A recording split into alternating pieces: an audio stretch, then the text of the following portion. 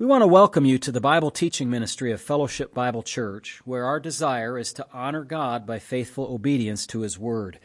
If you want to understand the Bible better, please continue to listen as Pastor Matt Postiff explains and applies the biblical text one verse at a time.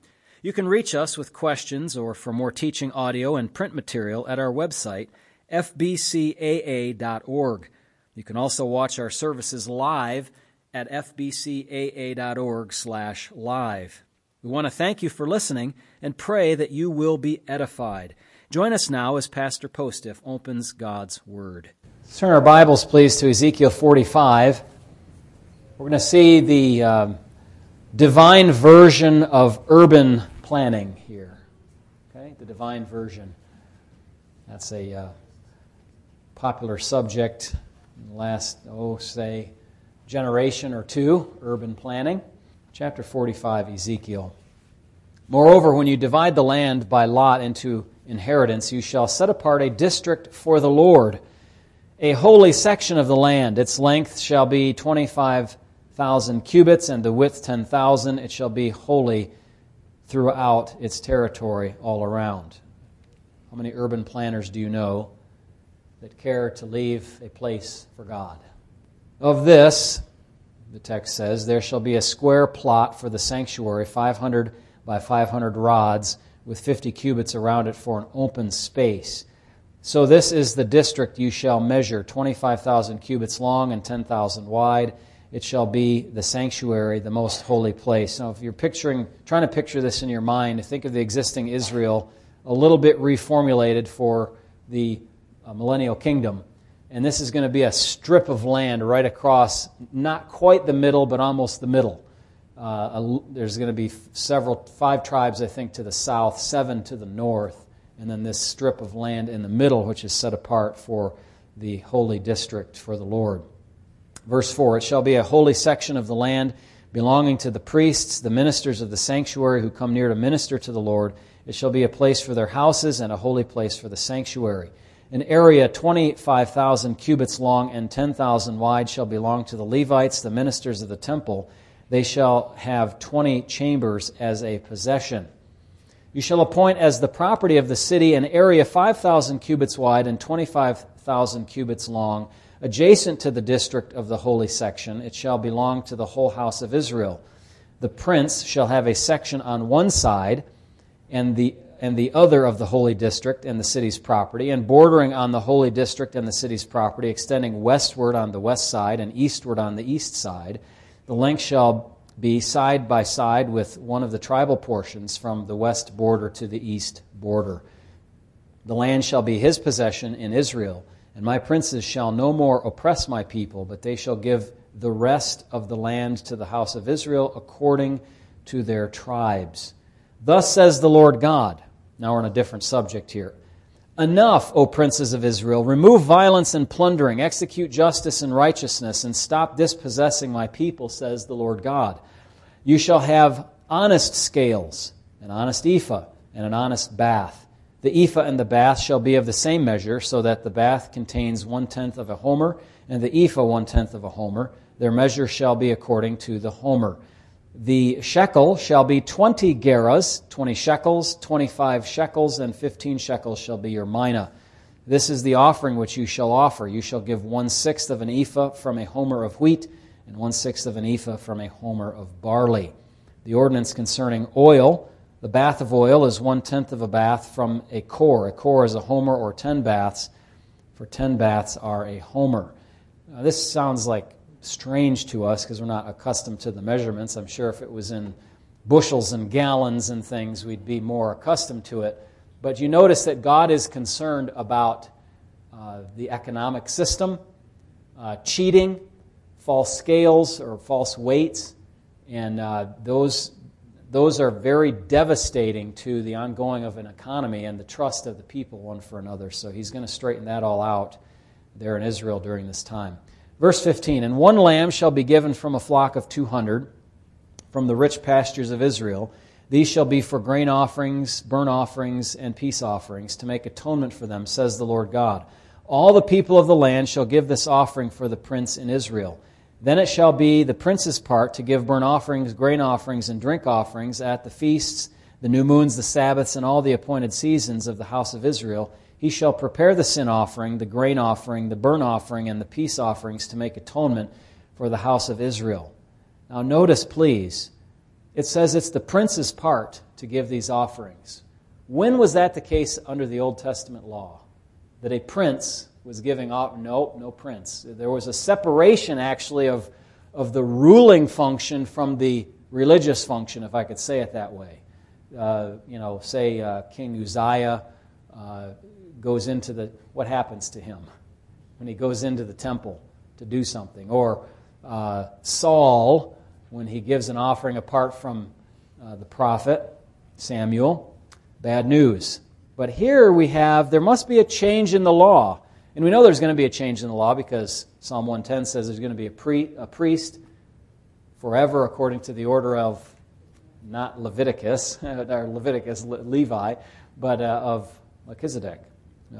So there has to be a change in the law. Hebrews reasons from that text that way to show to the Jewish people that there has to be a change in the law. It's divinely ordained that there would be a change in the law.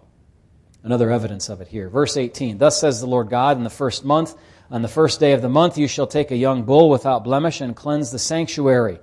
Here again, sacrifices during the millennium. 19, the priest shall take some of the blood of the sin offering and put it on the doorposts of the temple, on the four corners of the ledge of the altar, on the gateposts of the gate of the inner court. And so you shall do on the seventh day of the month for everyone who has sinned unintentionally or in ignorance. Thus you shall make atonement for the temple. In the first month, on the 14th day of the month, you shall observe the Passover, a feast of 7 days. Unleavened bread shall be eaten, and on that day the prince shall prepare for himself and for all the people of the land a bull for a sin offering. Now remember, in Hebrews it tells us that the animal sacrifices were effective for the cleansing of the flesh. This is the external matters, but they did not take away sin finally. And these will be the same. They will be for ceremonial uncleanness and for external matters, if you will, but not for the internal washing away of sin. That's only by the blood of Christ. On the 7 days of the feast he shall prepare a burnt offering to the Lord, 7 bulls and 7 rams without blemish, daily for 7 days, and a kid of the goats daily for a sin offering. And he shall prepare a grain offering of 1 ephah for each bull and 1 ephah for each ram, together with a hin of oil for each ephah. In the 7th month, on the 15th day of the month at the feast, he shall do likewise for 7 days, according to the sin offering, the burnt offering, the grain offering, and the oil. May God bless that reading of His Word, and hopefully we got just a little bit more understanding now after reading and thinking about those things. We're going to turn our Bibles again this morning to Matthew's Gospel and carry on with where we left off last time. Matthew chapter 21. We have seen Jesus' authority was questioned, which gave us a great opportunity to ask ourselves, what is our authority in life? Is it ourself? Is it science? Is it medicine? Is it the Word of God? Is it God Himself through His Word? Those last two being one and the same, of course. And then we looked at the short parable of 2 young men who were asked by their father to go and work in his vineyard. And it's a very easy story to understand. 2 young men asked by their father to work. One says, I'm not going to do it. But then he repented and he went. And then the other very politely said he would go, but then he rebelled. And so I have called that the polite rebelling son, as opposed to the impolite obedient son. And we used this as a way of asking ourselves, have we exercised true repentance in our hearts, or have we just talked so much about it in our lives? The fellow who said, I will go, sir, illustrated the scribes and the Pharisees who claimed to be religious. And the Lord used this as a application point to them and said, "Assuredly I say to you that the tax collectors and harlots enter the kingdom of God before you do." Now this, as I said on Wednesday night last, was the most shocking statement that the Lord could make to these people. They thought there was no way on earth that anybody would get into heaven before them, much less tax collectors and sinners and prostitutes and Gentiles and Roman soldiers and all of those, who, many of whom went to John the Baptist and asked him, "What are we to do?" And John the Baptist said, "Repent, for the kingdom of heaven is at hand." And so they initially in their lives were like the first son. They didn't do what God wanted them to do, but later they repented and they would be entering into the kingdom. And it says, interestingly, John came to you in the way of righteousness. I'm looking at verse 32 there. That way of righteousness is the way which we talked about on Wednesday, which is the way of imputed righteousness. The way of righteousness, we don't have righteousness in ourselves, but God grants it to us by gift, by imputation. That's the mechanism, if you will. He imputes it to our account, reckons it as if it's ours through Jesus Christ, and then treats us that way so that we can be said to be constituted as righteous before Him. And these tax collectors and sinners came. This is just exactly like the story about the two men who went up to the temple to pray. One a tax collector, the other a Pharisee. The tax collector wouldn't even look up to heaven. He was so remorseful about his sin, and he knew that he was a terrible sinner. And the Lord said, "This man went down to his house justified." He called out to God, "Have mercy on me, a sinner." Of course, God has had mercy on sinners. He has displayed the mercy on sinners upon the cross, which you can't see all of behind me there because of the way that is covered with the Vacation Bible School stuff. But you know, He has had mercy on us, and we are so grateful for that. He came in the way of righteousness, and you did not believe Him, but the tax collectors and harlots believed Him, and when you saw it, you did not afterward relent and believe Him either. You know, the Lord Jesus is saying, you have opportunity. The door has been open for you to have remorse and think, "Oh, I shouldn't have said that to God. I shouldn't have acted that way. I should turn my approach around and I should get right with the Lord." You have that opportunity. While it's still called today is the day of salvation.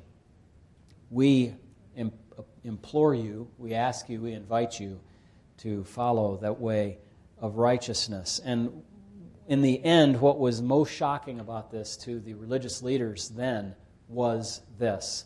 The Lord said, "Unless your righteousness exceeds that of the scribes and the Pharisees, you will by no means enter into the kingdom of heaven." And here, that was in Matthew 5, verse 20. And in fact, He also said, you have to be perfect as your Father in heaven is perfect. But your righteousness has to exceed that of the scribes and Pharisees if you to have any hope to enter the kingdom of heaven. And He says, these folks are entering into the kingdom of heaven before you. In other words, the tax collectors and the sinners have a righteousness which does exceed that of the Pharisees and the scribes.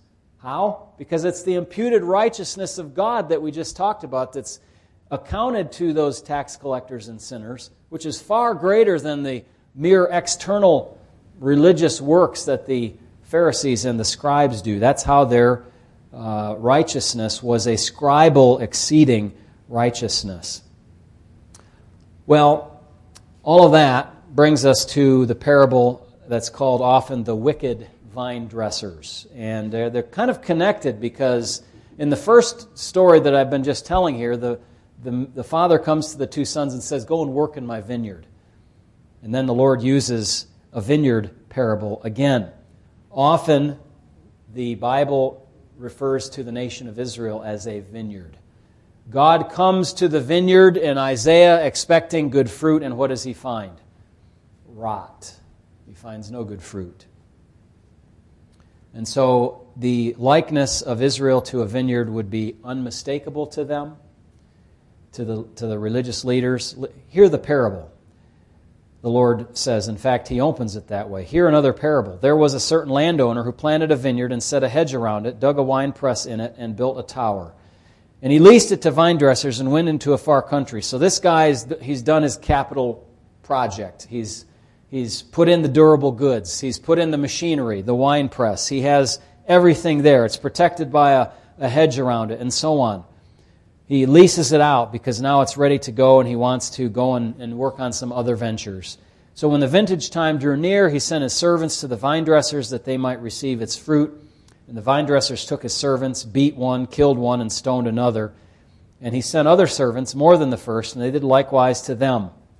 And last of all, he sent his son to them, saying, They will respect my son. But when the vine dressers saw the son, they said among themselves, This is the heir. Come, let us kill him and seize his inheritance. So they took him and cast him out of the vineyard and killed him. I just wondering, by what law do they think that they're going to get away with that? You can't just kill the landowner and suddenly the title of the land moves into your column, into your name. What do they think? They're lawless people. That's what they are. So they took him and cast him out of the vineyard and killed him. That's what they did to the son. Therefore, when the owner of the vineyard comes, what will he do to those vine dressers? Well, what do you think he'll do to those vine dressers? Let me ask, what would you do to those vine dressers? If there was a distributed system of executing justice and you were the next of kin, if you will, or the father to that son who was murdered, they said to him, He will destroy those wicked men miserably. Absolutely. And lease his vineyard to other vine dressers who will render to him the fruits in their seasons. Jesus said to them, Have you never read in the Scriptures? The stone which the builders rejected has become the chief cornerstone. This was the Lord's doing. And is it marvelous in our eyes?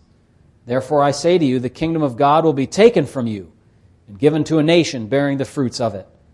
And whoever falls on this stone will be broken. But on whomever it falls, it will grind him to powder. Verse 45. Now when the chief priests and Pharisees heard his parables, they perceived that he was speaking of them. Both the parable of the two sons going to the vineyard and then this other vineyard parable here.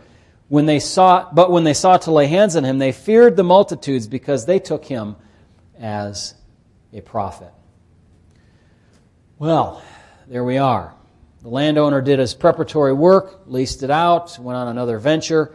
When it was time to get his return on investment, he was supposed to get money from them, or at least wine, I guess, or the fruit of the vine in some form, whatever their agreement was. They had a bilateral covenant. They had a contract that was binding on both parties. I don't know if the contract said anything about what the consequences would be if they didn't obey him, but I'll tell you this, the Old Testament had a contract in it. It's called the Law of Moses, and that contract did have blessings for obedience, and it also had terms for what happens if there's disobedience. However, the vine dressers reneged on their terms. They beat some of the servants, killed some of the servants, stoned some of the servants. Mark's gospel tells us that this happened one after the other. He sent a servant, he sent another one, he sent another one after the other. You're getting the picture here of how this is just like the history of the nation of Israel. We'll see that in a moment.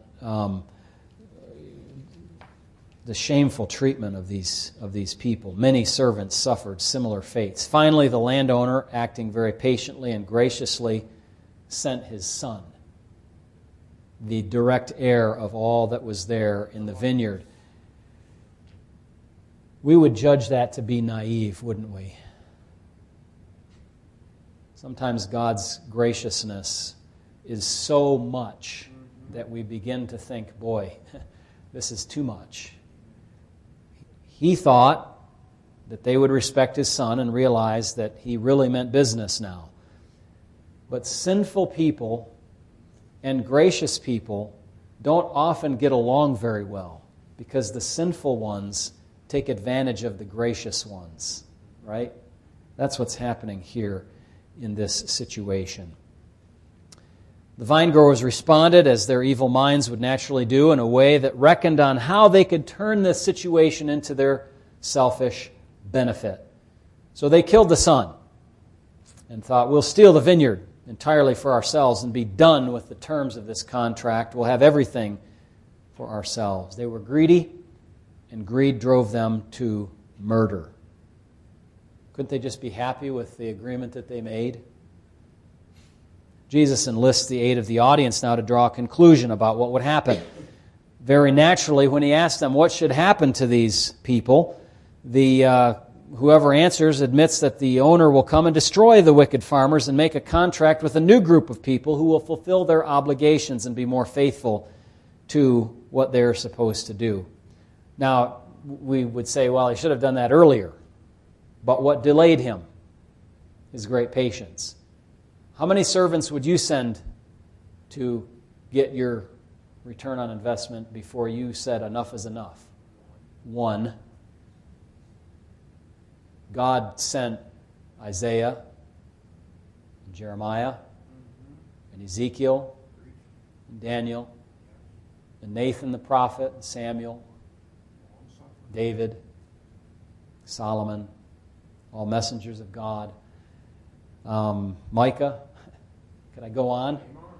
Malachi, Zechariah, Zephaniah, Haggai, Habakkuk, all these ones. Hosea, Joel, Amos, Obadiah, Micah.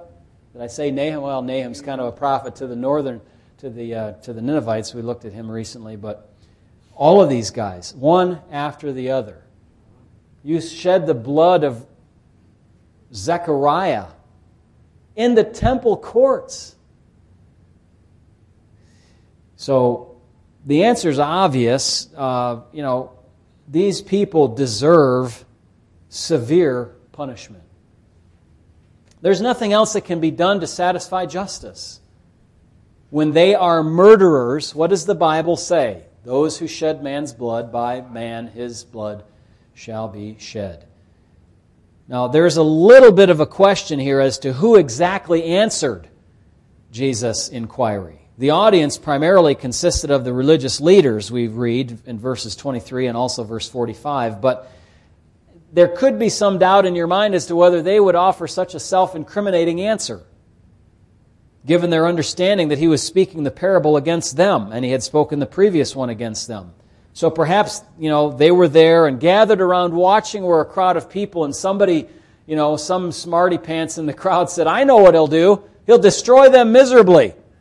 And then in the other gospel accounts, the Lord reiterates that answer. I think maybe repeating it for the sake of the crowd, for everybody to hear it. But whatever, it's possible that before the application of these parables dawned on the darkened minds of the Pharisees, that they themselves offered their fleshly response. We'd get them. And only later did they recognize that they were speaking those words against themselves.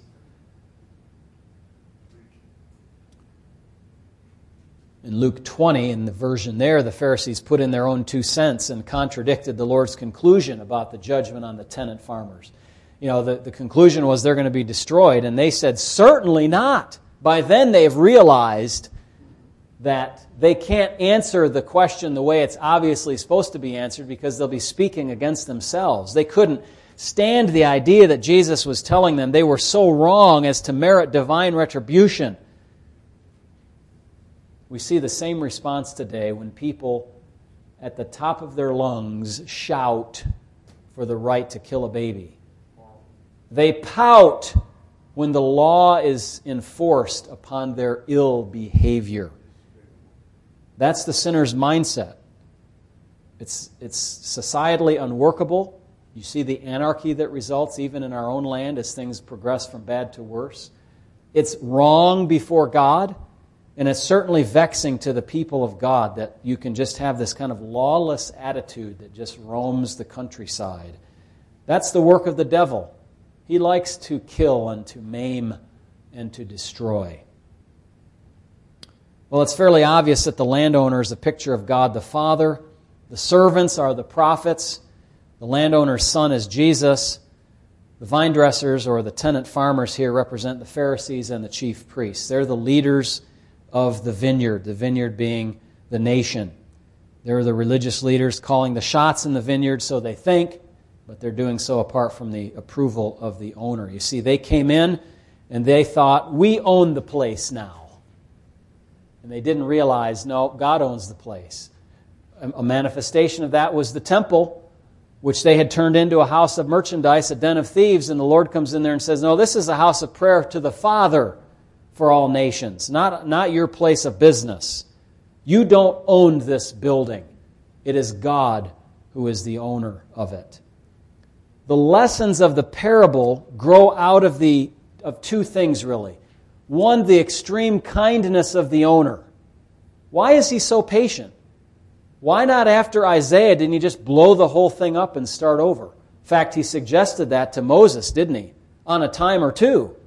I'll just start over, Moses, with you, and we'll raise up a new nation. These people are stiff-necked and beyond repair. The extreme kindness of the owner and the extreme wickedness of the tenants are what drive the lessons of this parable. We see the emphasis in this parable to the point that we ask, how could the landowner be so naive to think that the farmers are going to do what they're supposed to do? And how could the farmers be so wicked?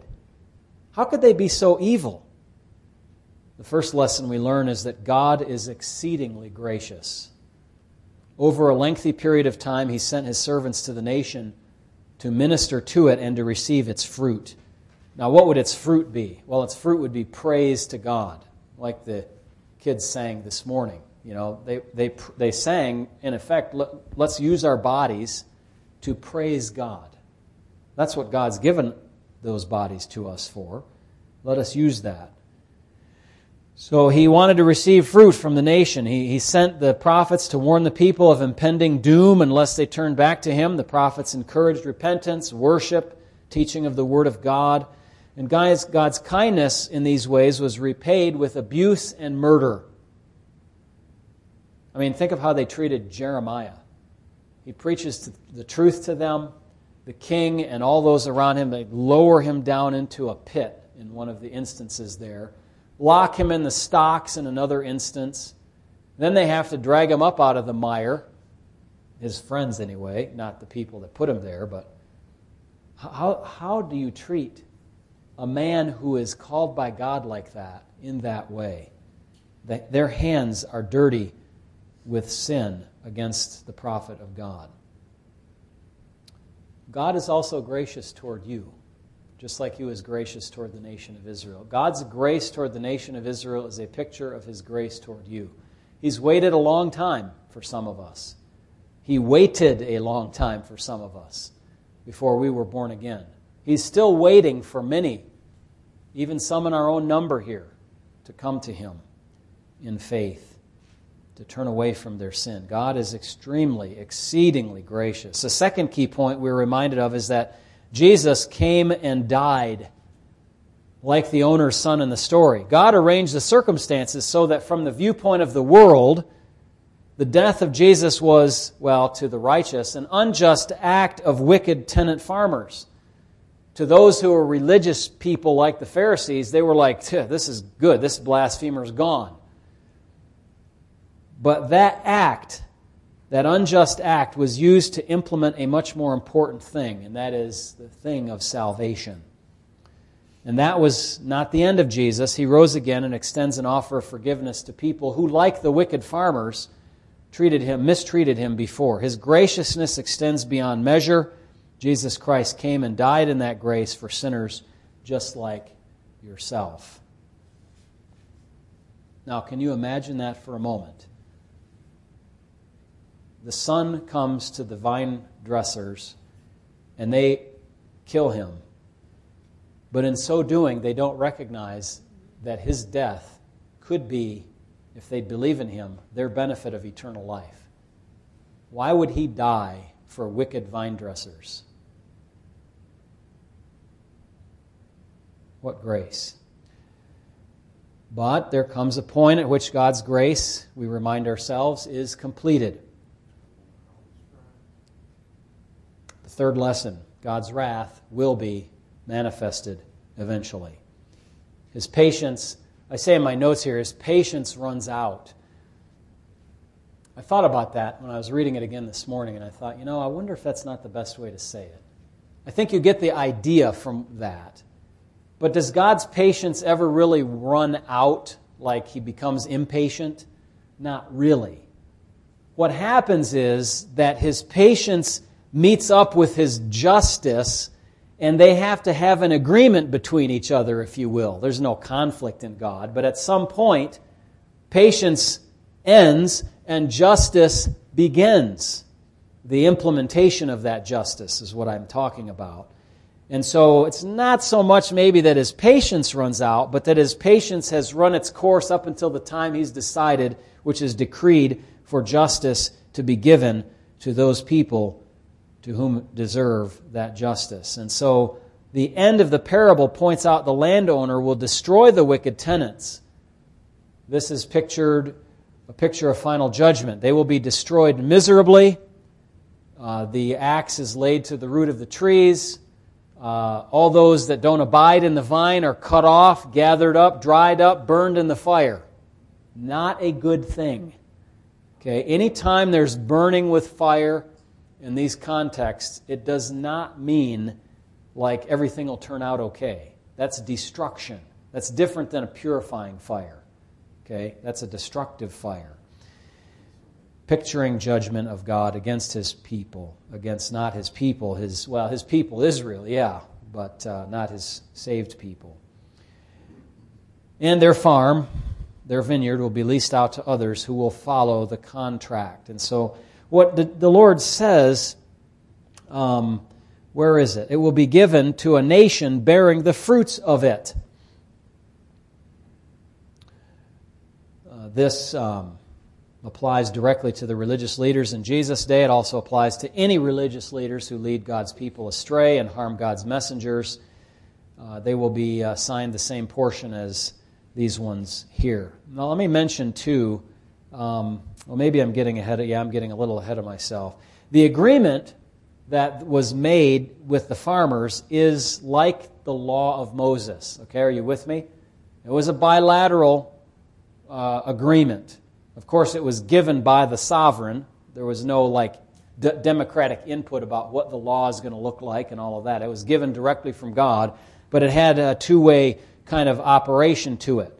And Deuteronomy 28 talks about the blessings and the cursings. You're familiar with that. A number of other passages in Old Testament Scripture give that as well. But the people broke the covenant, so God treated them according to the negative terms of it, the curses. And then worse than that, they killed the messengers of God who were sent with the purpose of expressing God's desire for them to turn from sin and also then be delivered from His judgment. This is just like what we talked about with Jonah. Remember Jonah? He went, gave a message of judgment. That message of judgment was actually a message of grace because it warned them from that which is to come. So you see how a message of judgment, somebody might say, I was thinking about preaching Nahum today. And I said, no, I don't feel like it's the right time for that right now. But I could preach Nahum, and there are 4 sections in that book that show the grace of God. But the rest of the 3 chapters are all judgment, judgment, judgment. And somebody could go out of the church if I preach that and say, boy, there's no grace there, there's just judgment. Yeah, but what does judgment cause you to reflect on? And then the announcement of judgment is itself a mercy. It's not like you come to the end of your life and you realize, oh no, I wish I would have known. If somebody had just told me that there's eternal consequences for my sin, if I just was told that I could believe in Jesus and be saved, if I was just told, you have been told. We have been told. We have. And so we appeal to you. God, help us to listen, even to the messages of judgment, which in themselves are mercy. It's not like it's hidden information or proprietary or anything like that. So we're reminded of a 4th lesson by this, namely that obeying God's word is the best and right way to live. We also are reminded of a 5th lesson, and this we often forget as believers, that the heart of man is desperately wicked. And we somehow, I say we forget because we somehow, kind of shake our heads and expect, when you look at the news or whatever and you hear what's going on in the world and you say, don't those people know better? No, they don't. They're lost in darkness. Only God can know the heart. But we recognize, and we've been told, that it is desperately wicked. People do desperately evil things to one another. People will often get everything out they can out of a situation without regard for God, without regard for private property, without regard for health, even without regard for the life of others. They run around like animals killing each other. Selfishness and pride. People are desperately wicked. Don't be surprised when they act that way. Pray for them. And don't say to yourself, well, that's too much. I can't share the gospel with those people. Those are the very people that need it. They are the very people who need it. Well, the application of the story continues to the audience. Jesus asked them if they ever read the Scriptures and understood what they read, like Psalm 118. This is the same psalm that was earlier quoted when the young people were saying, Hosanna, Hosanna to the Son of David. When he entered Jerusalem, the religious leaders were mad about this proclamation. The stone, though, that the Lord mentions is mentioned there in the psalm. The stone which the builders rejected. The tenant farmers rejected him, rejected the son, and the son in the parable is the same as the stone in the psalm. They rejected the stone that was destined to become the chief cornerstone. I guess that's kind of an interesting picture. If you were a stonemason and you were an expert stonemason, and some understudy or a bunch of understudies have gone through the quarry and they've walked past this one stone. They just reject it. And you walk past, who is responsible for the final building project, and you see that stone and you say, hey guys, why didn't you mark this one to take? And they say, well, that's worthless. But in your eye, you can see that's exactly the perfect stone to be the corner for this magnificent building that you are doing. The builders rejected it, but the Father sent the Son, the stone which was rejected by the builders, and he became the chief cornerstone. And the people outside are looking in and saying, how is this? How can this be? It's marvelous in their eyes.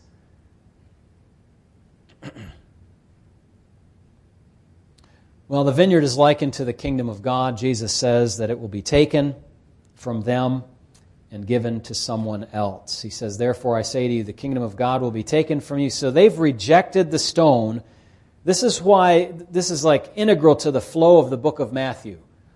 John the Baptist comes, Jesus comes, offers the kingdom. If you repent, what happened? They rejected him. They commit the blasphemy against the Holy Spirit. They continue to reject him, continue. By now it's clear they're not going to receive him. The stone has been rejected. The son is about to be killed. And so the Lord says, we're going to take the kingdom and we're going to give it to somebody else. Now, most, I think, people today take it that this means that he's going to give it to the church. That's not what that means. It means that he's going to take it from this existing nation of Israel and he's going to give it to a future version of that same nation which is obedient to him. Romans 11, 25 to 27.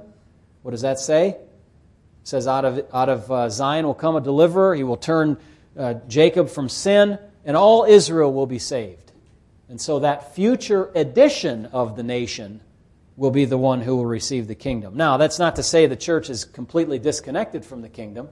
In fact, Ephesians 2 tells us that although we were far from the promises of God, aliens from the household of God, we've been brought near to those promises. And so we too are going to be citizens. We are already, actually, if we're saved, citizens in that kingdom. And we'll be joined together with the people of Israel and rule and reign with Christ during that millennial kingdom. And then on into the eternal state. So don't read nation equals church. Okay? It's going to be taken away from you people and given to a version of your nation, a later edition of it, which is going to be responsive to the things of God.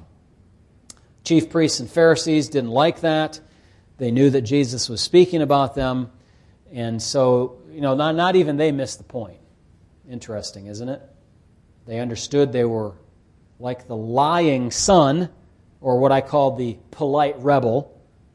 They said they were with God, but they weren't. Their hearts were far from Him. They were like the tenant farmers. They were like the builders who rejected the stone, condemned in all of Jesus' parables here. They hated Him all the more, and they wanted to kill Him. But they had a problem. You see the problem? They feared the multitudes. Earlier, they feared the people so they wouldn't say that John the Baptist was not a prophet. So they were chicken to actually say what they believed. So not only they don't fear God, they actually feared the people. They wouldn't throw John the Baptist under the bus for the sake of the crowd. Now they don't want to kill Jesus for the same reason, so they had to find a way to get at Him that didn't involve the crowd. They were 180 degrees out of phase with what God wanted. He wanted them to fear God and not people, but they feared people and not God. And since the popular opinion was that Jesus was a prophet, it's obvious, isn't it? All the healings that He did and the messages that He preached. They didn't want an uprising against them, the leaders, so they didn't want to throw their influence away, so they had to figure out some politically correct way to do this. And they did. By any means necessary, they had that philosophy. Well, what else can we say? We've already addressed the matter of the people entering into the kingdom before. The Pharisees who would not enter. The parable of the vine dressers ends with a mention of the kingdom of God, saying it will be taken from the present leadership of Israel and turned over to a nation that bears the fruit of it. Such a nation should show forth the fruits of repentance, as John the Baptist called for, and it would render to the owner the service that was due him. Honor, worship, and the like that the vine dressers should have given to their landowner. And so we end today with another question. We began with the question, do you love God? In our Lord's table service. If you weren't here for that, I'd encourage you to go listen to that message or watch it on the YouTube channel. But we started with the question, do you love God? We end with the question, what fruits are you bringing to the landowner of the universe? What fruits are you bringing to the landowner of the universe? He is the guy who's in charge, and He's laid out the terms and conditions. Are you obeying those terms and conditions? I pray yes. Let us pray. Father, I ask that You would work in our hearts today. Simple parable, profound lessons.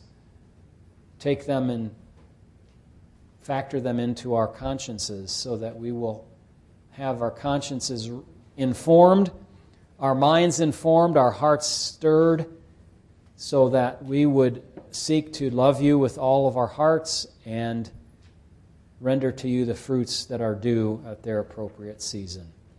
In Jesus' name, amen.